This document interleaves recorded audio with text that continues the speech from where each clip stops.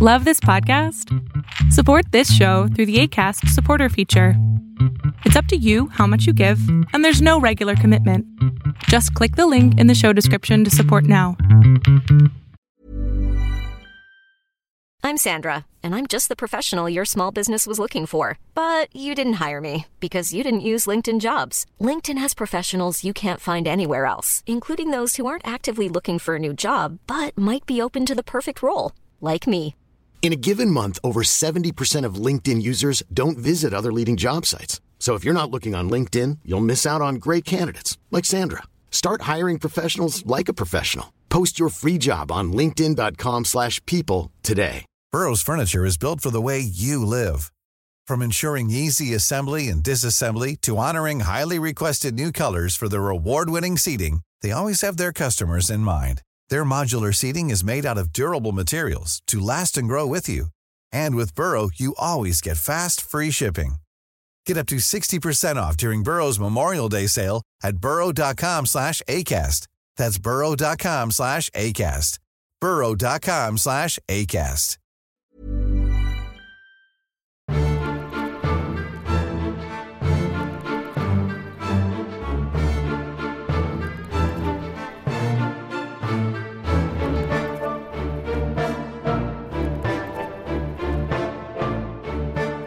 Hey everybody, welcome to a new episode of Undying Light. I'm your host, Pastor Alex, and we are continuing our journey through Luther's Large Catechism. And I know I've made a couple statements previous episodes about not hitting all 87 lines that Luther has in this write-out on the Lord's Supper. And truthfully, I haven't even decided as I'm recording this portion of this series whether I want to actually go through all of them. I was thinking as I was coming down to the studio, I was like, maybe I'll just hit them all because I think they're crucial. And seeing as we don't have a ton of content in terms of the Lord's Supper versus baptism, I want to, have a few shows surrounding the content that we do have. And so more than likely, we will probably make ourselves through all this, even if it takes 3 episodes to do that. And again, very much like last week, I don't want to just be reading this and then just being drowned on and on and on for you, because you'll get bored, you'll turn off the show, and you'll go do something else. What I'm hoping to do is read some lines, add some commentary, discuss some stuff, and move on to the next statement. And so I think that's probably the easiest way to go about it. And I think that hopefully you've liked last week's episode, and I really hope you've enjoyed this series on the Lord's Supper. It's a little bit different than we did on baptism, whereas we've got such competing stances on baptism. And the interesting thing with that is how people have really just kind of dug themselves into their trenches, and they will not budge an ounce. And the Lord's Supper is not quite as attacked, if you would, by the groups that don't quite understand it, and because it's one of those things that's just kind of like brushed off to the side. It shows up in one passage in the Gospels, whether you're reading it out of Matthew, Mark, or Luke. There's just a few verses. Matthew's the preferred Lord's Supper words of institution that we use as Lutherans. We go to Matthew 26, verses 26 through 29. So it's only 3 verses, and whereas with like baptism, for instance, we have so many verses throughout all of the New Testament. We've got, we start with the baptism of Jesus. In fact, we could probably even discuss the baptism that John gave. Then we go to Jesus, and then we move into his death, and we have to distinguish between the thief on the cross and baptism. And then we move to the Great Commission, which institutes baptism as a sacrament. Then we go into Acts, and we have numerous passages through the book of Acts. And then we go to Paul's letters. We have numerous passages through Paul's letters. And so with baptism, there's a lot of material, and there's a lot of writing outside of Scripture from the early church fathers through the Reformation, and that baptism was a big thing. And so and even in those like 9 or 10 episodes we did, we certainly did not exhaust the topic. And look, I know many people don't agree with me. In fact, I actually had somebody DM me yesterday, and he expressed, based upon a story that I had in my stories on Instagram, and expresses that he doesn't agree with my position. And I said, that's fine. You don't have to agree with my position, but I'm looking at Scripture. This is what Scripture tells me.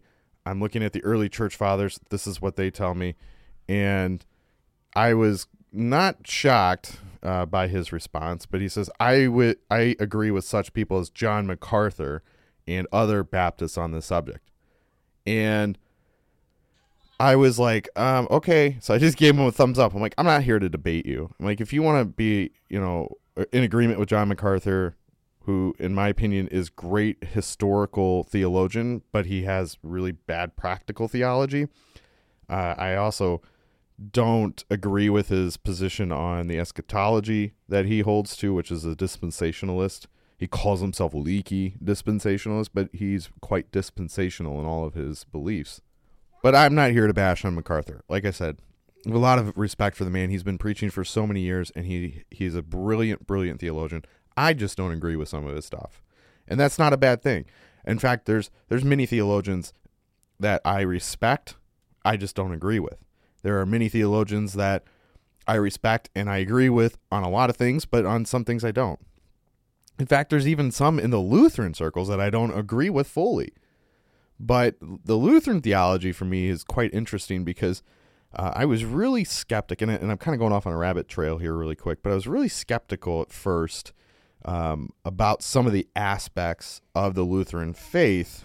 And it really just took me spending time listening to my professors explain things, reading Lutheran theology, and comparing that all under the light of Scripture. And the more I've kind of dug into it, the more I've really just fully accepted it. I certainly can say I don't believe in some of the positions that like Philip Melanchthon held to after Luther died. And then we start to see a softening of language in the Lutheran faith. There's many theologians that have come up in the Lutheran circles that may just take some things a little bit too far or not far enough, or they might just be kind of like missing that full connection. And that happens, right? No train of thought, no theology, denominational train is perfect. So it's perfectly okay to have disagreements, because what I've come across in Scripture most often is our hermeneutics are fully impacted by how we read Scripture and the life around us and the things that we witness.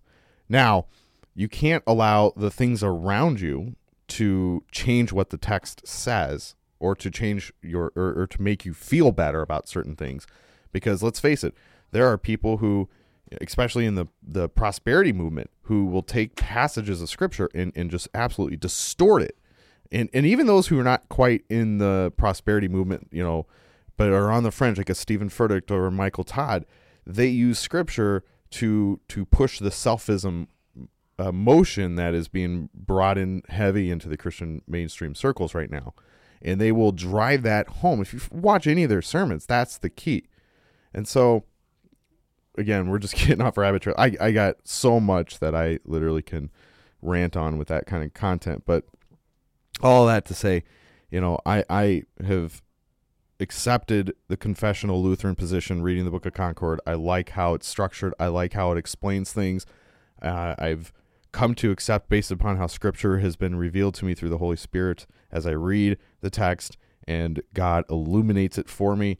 I personally and corporately within my church have found my footing. I've found where God has led me to. And for me, it's the Lutheran faith.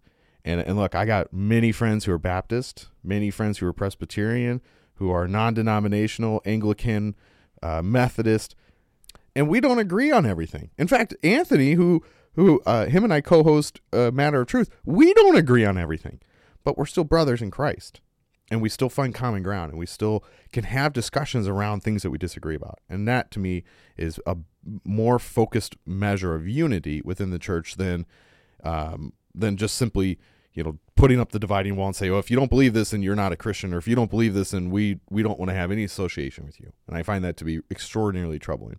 So anyways, all of that, we've got Luther's Large Catechism. We've got some more lines we're going to do, and we're going to read through it. And one of the reasons I brought up the MacArthur thing earlier in that comment about baptism and all that, I have some major disagreements with how John reads through Matthew 26. In fact, we're going to have an episode dedicated to that passage through his study Bible and his notes, because I want to really stress some differences. And it is a disagreement that I have with him, and I think that's okay and it's healthy, but I want to explain why Lutherans do not agree with that particular position. And that's a position that's held by many in the church today. So Lutherans find themselves in the minority when it comes to the sacraments, because most people, especially in non-denominationals or other kind of movements, really view the sacraments in kind of a lower ordinance level. And so I really want to stress the major differences between the Lutheran faith and the Protestant, Reformed, non-denominational Protestant movements, because it helps to distinguish why we hold to certain things when maybe some of these other circles don't. And I think a lot of it goes back to the Luther and Zwingli debate, which we talked about on this series a few episodes ago, surrounding the simple word is this the body of Christ? And Luther highly stressed it. In fact, I actually even had another conversation with somebody who told me that Lutherans, and Luther in particular, was way off the deep end when he had this debate with Zwingli. Well, and it's funny because Zwingli wanted to change the definitions. He wanted to say that that this passage is a representation, which would then change the words and change God's word. And then through the line of Zwingli's teaching, we develop into what's now the Anabaptist movement.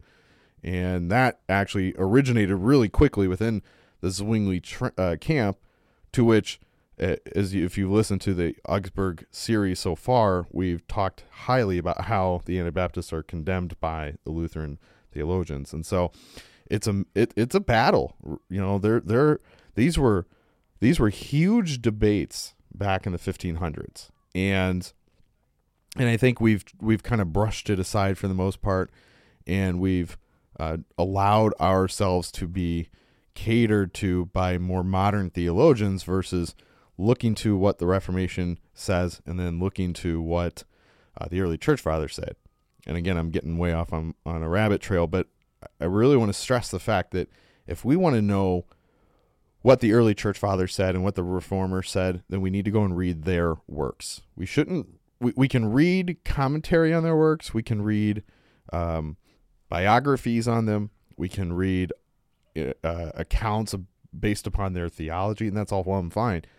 But to truly authentically get to the very core of what they taught and believed, we have to read what they wrote. And I think it pays us a disservice if all we're doing is reading third-party, modern theologians who are influenced by other modern theologians when they're writing their, up on a particular reformer, especially Luther, who gets attacked in this manner all the time, and people will cherry pick him and say, well, he thought this and he taught that, and this is completely wrong because my presuppositional says it is. And so, anyways, just a rant, and let's get into the large catechism here.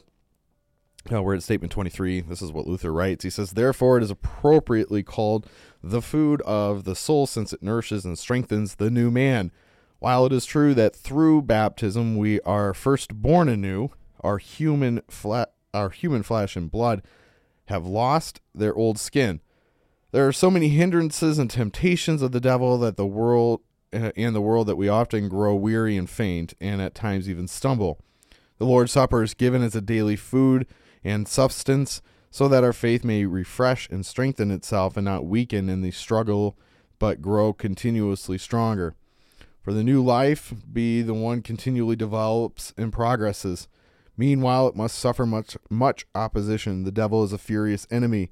When he sees that we resist him and attack the old man, and when he cannot rout us by force, he sneaks and skulks about everywhere, trying all kinds of tricks, and does not stop until he has finally worn us out, that we either renounce our faith or yield hand and foot and become indifferent or impatient.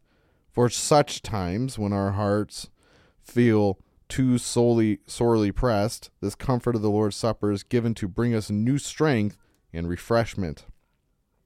Statement 28. Here again, our clever spirits contort themselves with with their great learning and wisdom, bellowing and blustering, how can bread and wine forgive sins or strengthen faith?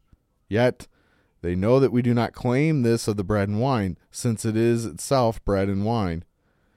But the bread and the wine, which are Christ's body and blood, and which the words are coupled, these and no other, we say, are the treasure through which forgiveness is obtained. This treasure is conveyed and communicated to us in no other way than through the words given and poured out for you. Here you have both truths. This is Christ's body and blood, that these are yours and your treasure and gift. Christ's body can never be unfruitful, vain thing, impotent, and useless. Yet, however great the treasure may be itself, it must be comprehended in the word and offered to us through the word. Otherwise, we can never know of it or seek it. Therefore, it is absurd to say that Christ's body and blood are not given or poured out for us in the Lord's Supper, and hence that we cannot have forgiveness in the sins of the sacrament. Although the work has accomplished and forgiveness of sins is acquired on the cross, yet it cannot come to us in any other way than through the word. How should we know that this is accomplished and offered to us if it were not proclaimed by preaching, by oral word? Whence do we know of forgiveness? How can they grasp and appropriate it, except by steadfast believing in the scriptures and the gospel? So I want to pause here and kind of talk about these previous statements. And a couple of things that stick out to me, how Luther is very adamant about receiving the Lord's Supper on a regular basis. He wants to have it almost, it seems like, a daily meal for the Christian. And I think that's totally fine, because as Luther even states, we need the gospel every day because we forget it. So we need the Lord's Supper as often as possible. Now, I made this statement in our Bible study, which if you're interested in joining us for the Bible study, we're going to actually start going sometime in September, I think, going every week. And we're going to go every Sunday night. Now, I made this statement in that Bible study that we're in Romans 8, and how different it is for Christians today than it was 500 years ago. Because when Luther preached, it would be a plethora of sermons every week. He would preach the Old Testament book from the Psalms and a New Testament passage, and he did that 5, 6 days, 7 days a week. He preached continuously, and I made the equivalent that even John Calvin, John Knox, and all the other reformers did this. You get in even to the time with Charles Spurgeon, and Spurgeon preached countless sermons in his lifetime. I figure if I preach 52 Sundays a month, right? 52 a month, and I'm going to preach, let's say, for 30 years, that's 1,500 sermons. And, give or take, because I'll probably take vacations and stuff, but if I preach between, I was 34 when I got the job, but, in 65, I'll have 1,500 sermons under my belt.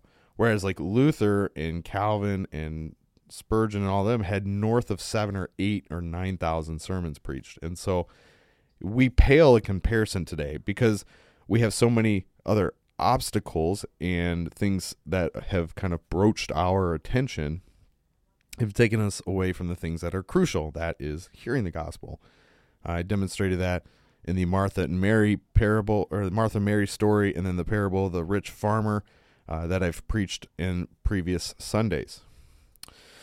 Statement 32. Now the whole gospel and the article of the creed, I believe in the Holy Christian Church, the forgiveness of sins are embodied in this sacrament and offered to us through the word. Why then should we allow this treasure to be torn out of the sacrament? Our opponents must still confess that these are the very words in which we hear elsewhere and everywhere in the gospel. They can say that these words in the sacrament are of no value, just as little as they dare to say the whole gospel or the word of God apart from the sacrament is of no value. So far we have treated the sacrament from the standpoint both of its essence and its effect and benefit.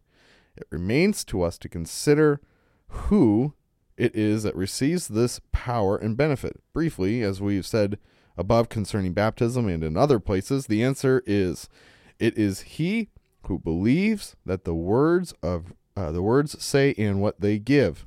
For they are not spoken or preached to stone and wood, but those who hear them.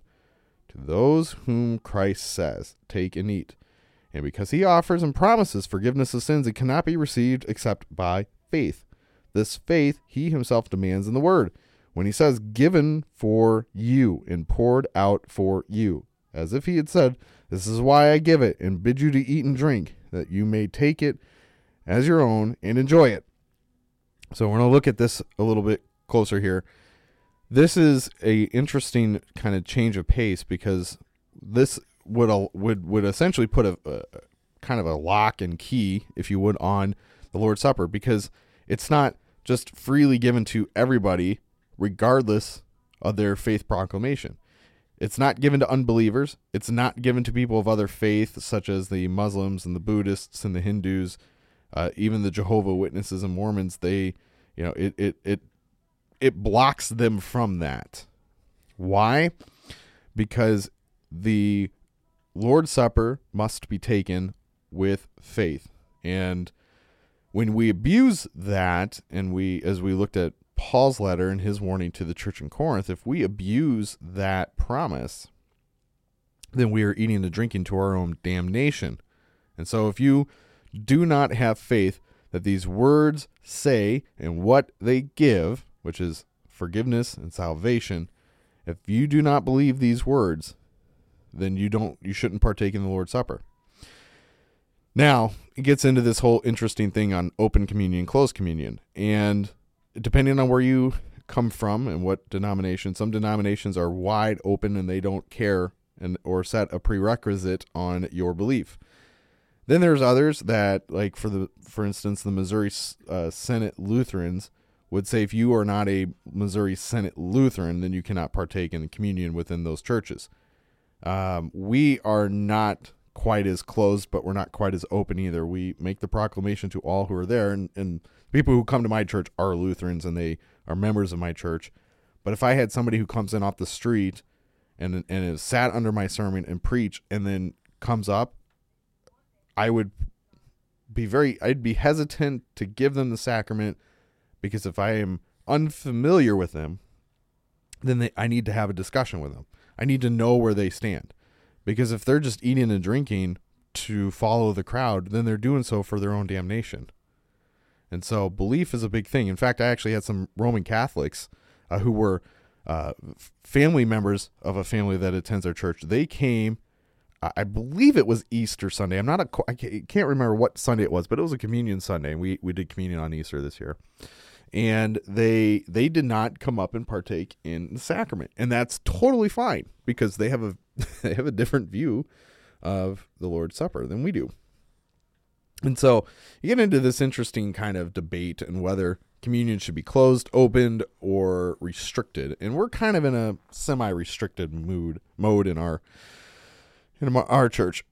And because statement 34, and because he offers the promise and promises forgiveness of sins that cannot be received except by faith. This is the paramount statement. This is what matters when it comes to understanding the Lord's Supper. If you take this by faith, knowing what Christ has told you and understanding the promise, and at even its most elementary level, that this is Christ's body and Christ's blood given for you for the forgiveness of sins. If that's the most basic understanding you have of the Lord's Supper, then by all means come and partake. But if you reject any of that, if you reject that this is the body of Christ, the blood of Christ, if you reject that forgiveness of sins can come, then why bother taking it? That's my question to you. So statement 35, whoever lets these words be addressed to him and believes that they are true has what the words declare. But he who does not believe has nothing, for he lets this gracious blessing be offered to him in vain and refuses to enjoy it. The treasure is opened and placed at everyone's door, yes, upon everyone's table. But it is also your responsibility to take it and confidently believe that it is just as the words tell you. This now is the preparation required for a Christian for receiving the sacrament worthily. Since this treasure is fully offered in the words, it cannot be grasped and appropriated by any heart, or only by the heart. Such a gift of eternal treasure cannot be seized with the hand. So that's statement 36. I'm going to jump down to statement 39. In conclusion, now that we have the right interpretation of the doctrine and the doctrine of the sacrament, there is a great need also for the admonition and entreaty that's so great a treasure, which is daily administered and distributed among Christians, may not heedlessly be passed by. What I mean is that those who claim to be Christians should prepare themselves to receive the sacrament frequently. Now, this statement to me is absolutely profound, because if we want to call ourselves Christian, and especially Lutherans, because this is Luther's writings, this is straight out of the Large Catechism. If we want to call ourselves that, then why would we balk at the idea of having the sacrament frequently? Now, I understand it requires more work, and we got to have people who help administer the Lord's Supper, and we have to have people who set up the cups and set up the bread, and who bake the bread and get the wine and all that stuff. I get it. I totally do. But if it took me to do all of the work in my church in order for the sacrament to be done 2 or 3 times a month, or even every Sunday, I would do it. And in fact, if you wanted to come in on a Wednesday and sit with me in the office and talk with me, and you wanted the sacrament, I would give it to you on Wednesday. I would give it to you on Thursday. I'd give it to you on Friday, because it's a gift of refreshment and nourishment, as Luther has stated over and over in this Large Catechism. Taking and eating this renews you. It brings you back into the fold of Christianity. Now, you don't leave it ever without disbelief, but if you just kind of slowly drift and you get lost in your own selfish ways, which happens quite frequently for Christians, we backslide, we fall into temptation, we fall into sin. This sacrament is so crucial because it brings us back in. It aligns us mentally. Now, we decided last year, and it worked really well as we did it, and we stopped doing it at Christmas, but I am going to kind of push forward that we do it through the school year, and my council was supporting it, that we do the communion twice a month, first and third Sunday, and I think I've even joked about it that I would, if I could, I would do this every week, and the church, I don't think, would be opposed to that, and but I want to really, stress the importance of what the sacrament does, because we can't just ignore that it has any benefits. When the reformers and the early church fathers and the apostles wrote about it, even Luke in chapter 2 of Acts writes about how the Christians came together, and I think it was chapter 2, it might have been chapter 4. I'm just thinking off the top of my head. Luke in the book of Acts writes how Christians came together and broke bread on a regular basis. And so we see that throughout the early church, and we see that constructed in the early church liturgies, that they had communion quite often. And now it seems to be something that's pushed to the back burner, because we want to look at more of a more quote unquote modern interpretation of the passage. And so let's continue on. We've got a handful of statements here I'd like to get through in the next couple of minutes, so we'll get through these and then we'll pause for today. Statement 40. So we see that men becoming listless and lazy about its observation. A lot of people who heard the gospel now that the Pope's nonsense has been abolished and are free from his oppression and authority, let a year or 2 or 3 or more years go by without receiving the sacrament, as if they were such strong Christians that they have no need of it. Some let themselves be kept and deterred from it because we have taught that no one should go unless he feels a hunger and thirst impelling him to it. So pretend that it is a matter of liberty, not of necessity, that it is enough if they simply believe. Thus the majority go so far that they have become quite barbarous and ultimately despise both the sacrament and the word of God. Now it is true we repeat that no one who should under any circumstances be coerced or compelled, lest we institute a new slaughter of souls. Nevertheless, let it be understood that people who abstain or absent themselves from the sacrament over a long period of time are not to be considered Christians. Let me repeat that. Nevertheless, let it be understood that people who abstain or absent themselves from the sacrament over a long period of time are not to be considered Christians. Christ did not institute it to be a treaty merely as a spectacle, but commands his Christians to eat and drink, thereby remember him. Indeed, true Christians who cherish and honor the sacrament will, of their own accord, urge and impel themselves to come. However, in order that the common people and weak, who are like to be Christians, may be induced to see the reason and the need for receiving the sacrament, we shall devote a little attention to this point. Statement 44. As in other matters pertaining to faith, love, and patience, it is not enough to simply to teach and instruct, but there must be daily exhortation. So on this subject we must be persistent in teaching, lest people become indifferent and bored. For we know from experiences that the devil always sets himself against this and every other Christian activity, hounding and driving people from it as much as he can. In the first place, we have clear text from the words of Christ, do this in remembrance of me. These are the words of precept and command, enjoining all who would be Christians to partake in the sacrament. They are the words addressed to disciples of Christ. Hence, whoever would be one of them, let them faithfully hold to the sacrament, not from compulsion or coerced by man, but to obey and please the Lord Christ. However, you may say, by the words added, as often as you do it, so he compels no one, but forgives it, but leaves it to our free choice. I answer that this is true, but it does not say that we must never partake. Indeed, the very words as often as you do imply that we should do it often. And they are added because Christ wishes the sacrament to be free, not bound to a special time like Passover, which the Jews were obligated to eat only once a year, precisely on the evening of the 14th day of the first full moon, without variation of a single day. Christ means to say, I institute a Passover supper for you, which you shall enjoy not just on this one evening of a year, but frequently, whenever and wherever you will, according to everyone's opportunity and need, being bound to no special time or place. We're going to pause there. That was statement 47.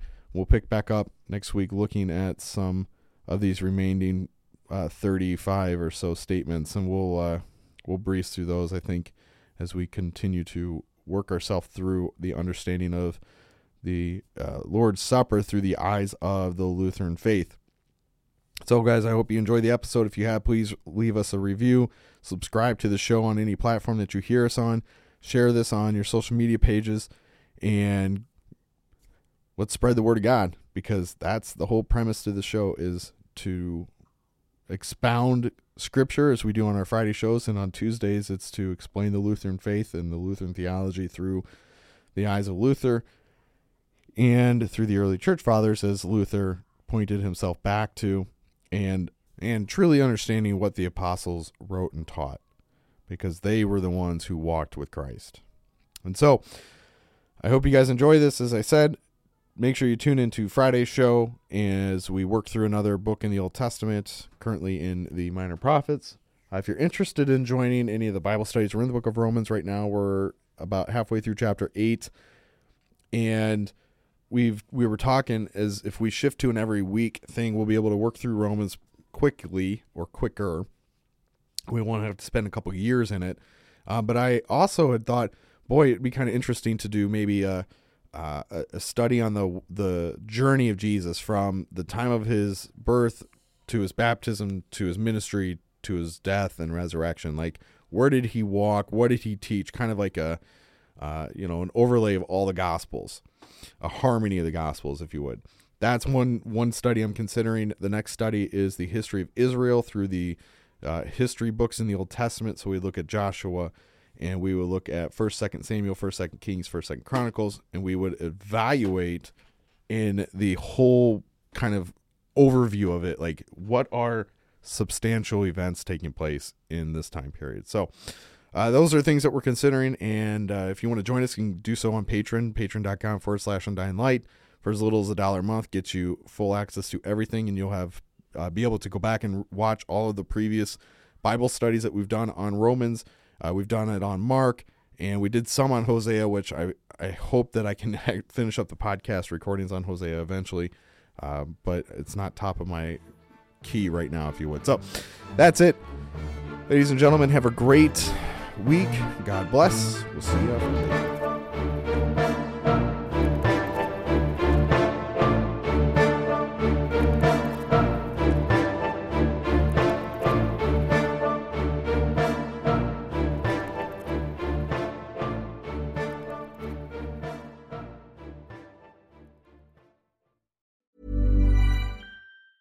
Mom deserves the best, and there's no better place to shop for Mother's Day than Whole Foods Market. They're your destination for unbeatable savings, from premium gifts to show-stopping flowers and irresistible desserts. Start by saving 33% with Prime on all body care and candles. Then get a 15-stem bunch of tulips for just $9.99 each with Prime. Round out Mom's menu with festive rosé, irresistible berry chantilly cake, and more special treats. Come celebrate Mother's Day at Whole Foods Market. Planning for your next trip? Elevate your travel style with Quince. Quince has all the jet-setting essentials you'll want for your next getaway, like European linen, premium luggage options, buttery soft Italian leather bags, and so much more. And it's all priced at 50 to 80% less than similar brands. Plus, Quince only works with factories that use safe and ethical manufacturing practices. Pack your bags with high-quality essentials you'll be wearing for vacations to come with Quince. Go to quince.com/trip for free shipping and 365-day returns.